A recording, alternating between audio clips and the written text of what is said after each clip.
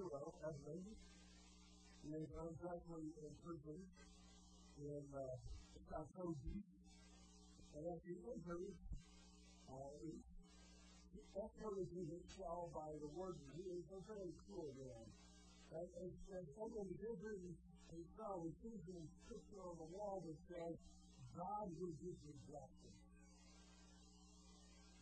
The warden said, people are always playing a birthday for themselves. And each time but sure enough, they lose their faith, they die, and all I'm left with is a rather unexpected event. God can see them another way to help our people keep track. Every year on the anniversary of their imprisonment, we first day. Usually just a simple duty, really. Although on their first day here, in your case, today, I like to do something really special. The one who's thinking of is a special thing of them by his wrist and raise him up off the floor. The word says, if you're thinking just now, why use for this? The answer is God has nothing to do with it. In fact, God has never seen himself this kind of way. And although he's very obviously terrified of everything, God has everything to do with it. He is everywhere. He sees everything. The warden's response is, just make a buddy, son. You ask God for help, and I'll stop the minute you say that. Your God is again. He will.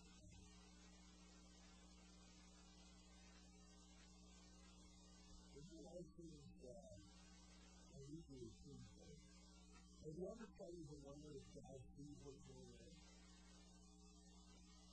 If God sees everything like Edmund said, why do you still award you for evil and wicked without moving away? Does God see you?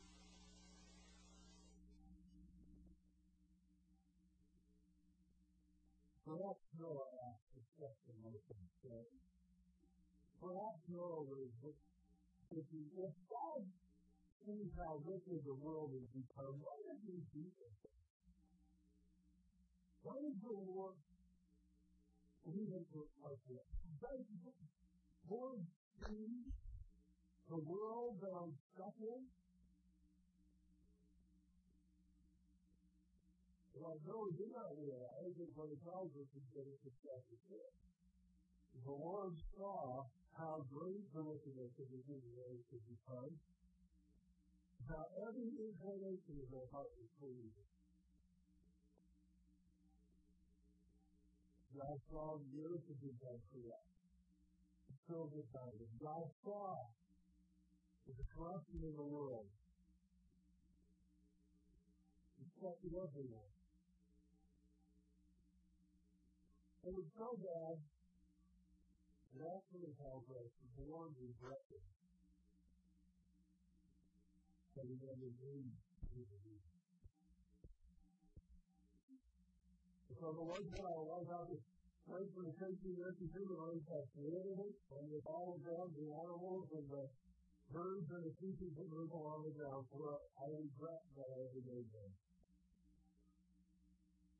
It is good news to this story of judgment and evil and death. Because the Lord saw her, and Noah found favor in the eyes of the Lord. Why did Noah find favor in the eyes of the Lord? It's because God saw that Noah was a righteous man. He sought to do what God wanted him to do. He was the only person living on earth at the time who wanted to go nothing.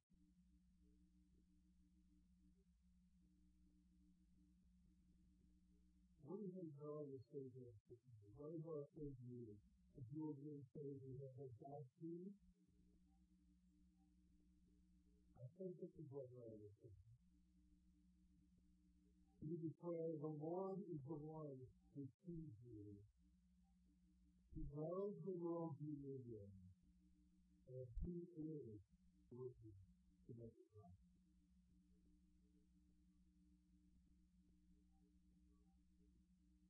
Love is coming out to finish, like, at least I think you're going to read this. Does that see what's happening to my people? To my brothers and sisters?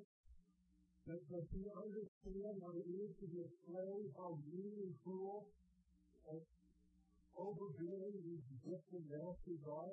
Does God see the misery of the people? I think he was really concerned about it. I think there's a probably way that things are broken to kill the different slave driver who was abusing one of the Hebrew slaves. And because he killed him, he had to run off into the desert for 40 years. But it is possible that he was too busy to survive, trying to survive as he stepped into the desert. Think about this for a moment with me. Seeking water and seeking grass. When you think of a wet, difficult place to raise sheep beside the desert. Where are you supposed to get drink in the desert? Well, you better know the secret water is there. That's all. And you better know where those little passages of grass are. That's it. So he struggled for 40 years in the lonely, dry mountains of Sinai, trying to raise sheep and herd sheep. Well, one day he saw a burning bush. He doesn't burn up. It's not consumed. But he went to investigate that, and he met God in the burning bush. And I think the question came back that he hadn't asked for 40 years. God made a tree, and he heard God say, I have seen the misery of my people. I have heard their cry. God is coming to you. You are not Jesus. I told you what I did. You are Jesus. Bring him back to this place to worship him.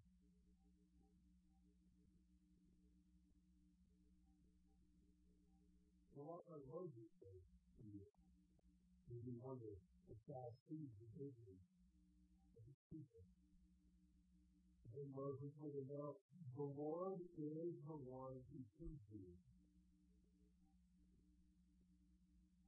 He knows between you and your people live in. So don't be surprised if he invites you to work with his people.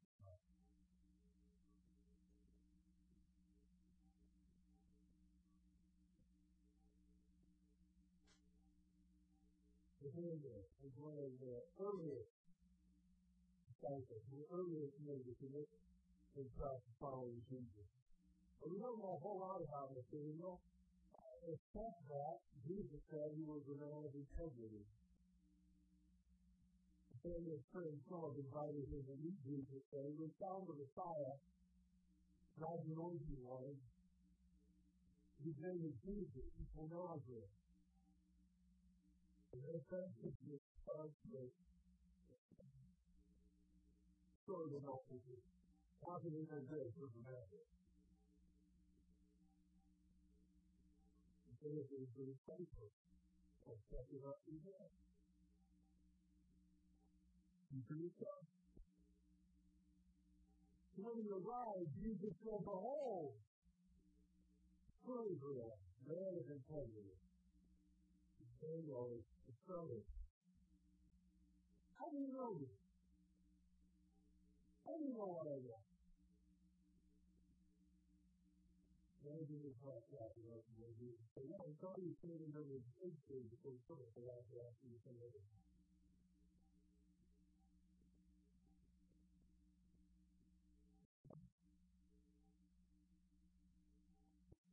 I don't know exactly how far it was, but I know that Nathaniel was astonished enough that he knew that he was in the presence of God.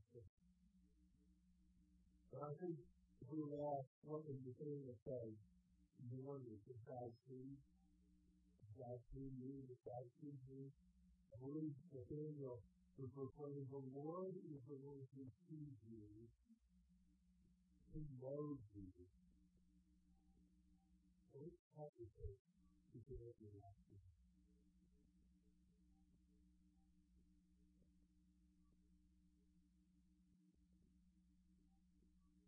Abraham is dead. Well, at this point in their life, they need to also Abram and Sarah. But I'm going to call Abraham and Sarah because that's why we used to be calling them. They said I don't know the easy, okay? But they're pretty old in the 80s. Today, I'm sure we're beginning to wonder, does God see how many singles are on this occasion? I'm in the point in life where I don't need the Facebook page, I just like the candles and it makes other revenue being going around. That's how many candles I have on my page. Does God see? We are close beyond the age where anybody has children. God promised us a son. Now we're in our 80s and we don't have a son. I'm not going to speak to that. Except God is somebody. What was that he went with his brilliant idea? He did not Abraham. He helped God.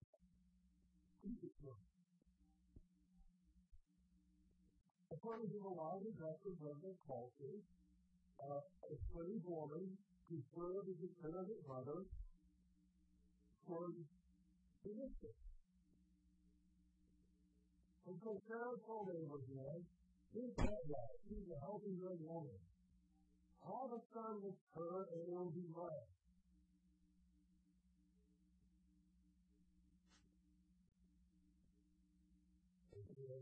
Suggested, I'm not here to say it. I'm just telling you what it is. I'm just work, not indulgent. Once that Haggai became pregnant, she was also a little bit of an opportunity for a second. I don't know if she's safe. I don't know if she put something within her face, in the sort of voice, but something was going on in their relationship and something like that. I don't know if they do it. I don't know if they do it. They don't know it. Okay? This is not going over well. Get on it. So she goes ahead and says, you got 5 weeks. And he went to yesterday. And he went back. Look at it. That's the point. Very close. Okay? Before we keep reminding you of that. So Pharaoh began to treat Hagar so harshly that Hagar learned blocking to the desert alone, trying to escape. Or instead, Hagar was wanting to stop and see what had happened to her. She didn't ask to be a slave. She didn't ask to be a servant mother. She didn't ask to carry a lost child. She didn't ask to be abused by her mistress.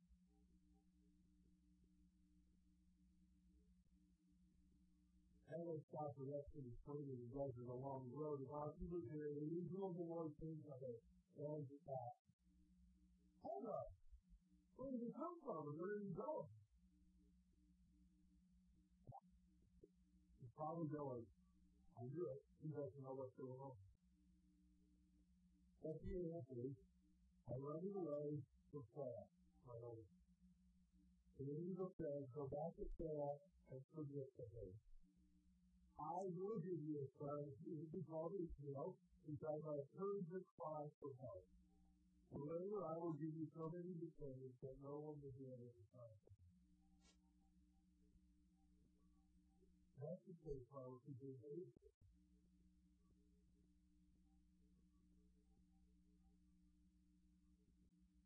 And we will be busy with it.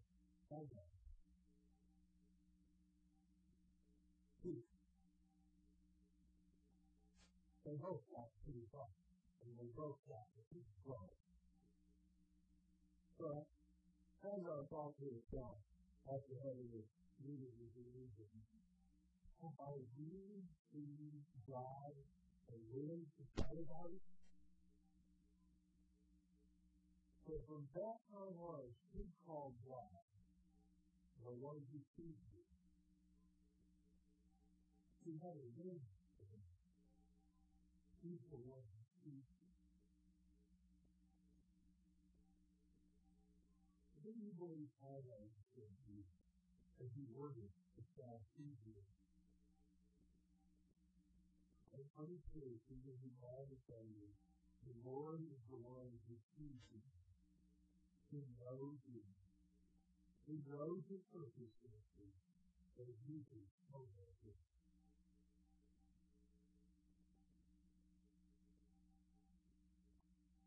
We often follow this out here, like, God has no idea what we're going to do. We're able to see the things that if God knows what is happening to me right now, surely he can stop it, because he knows it hurts.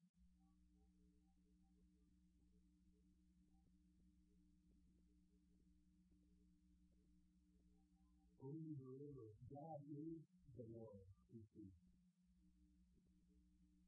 He is the one who sees.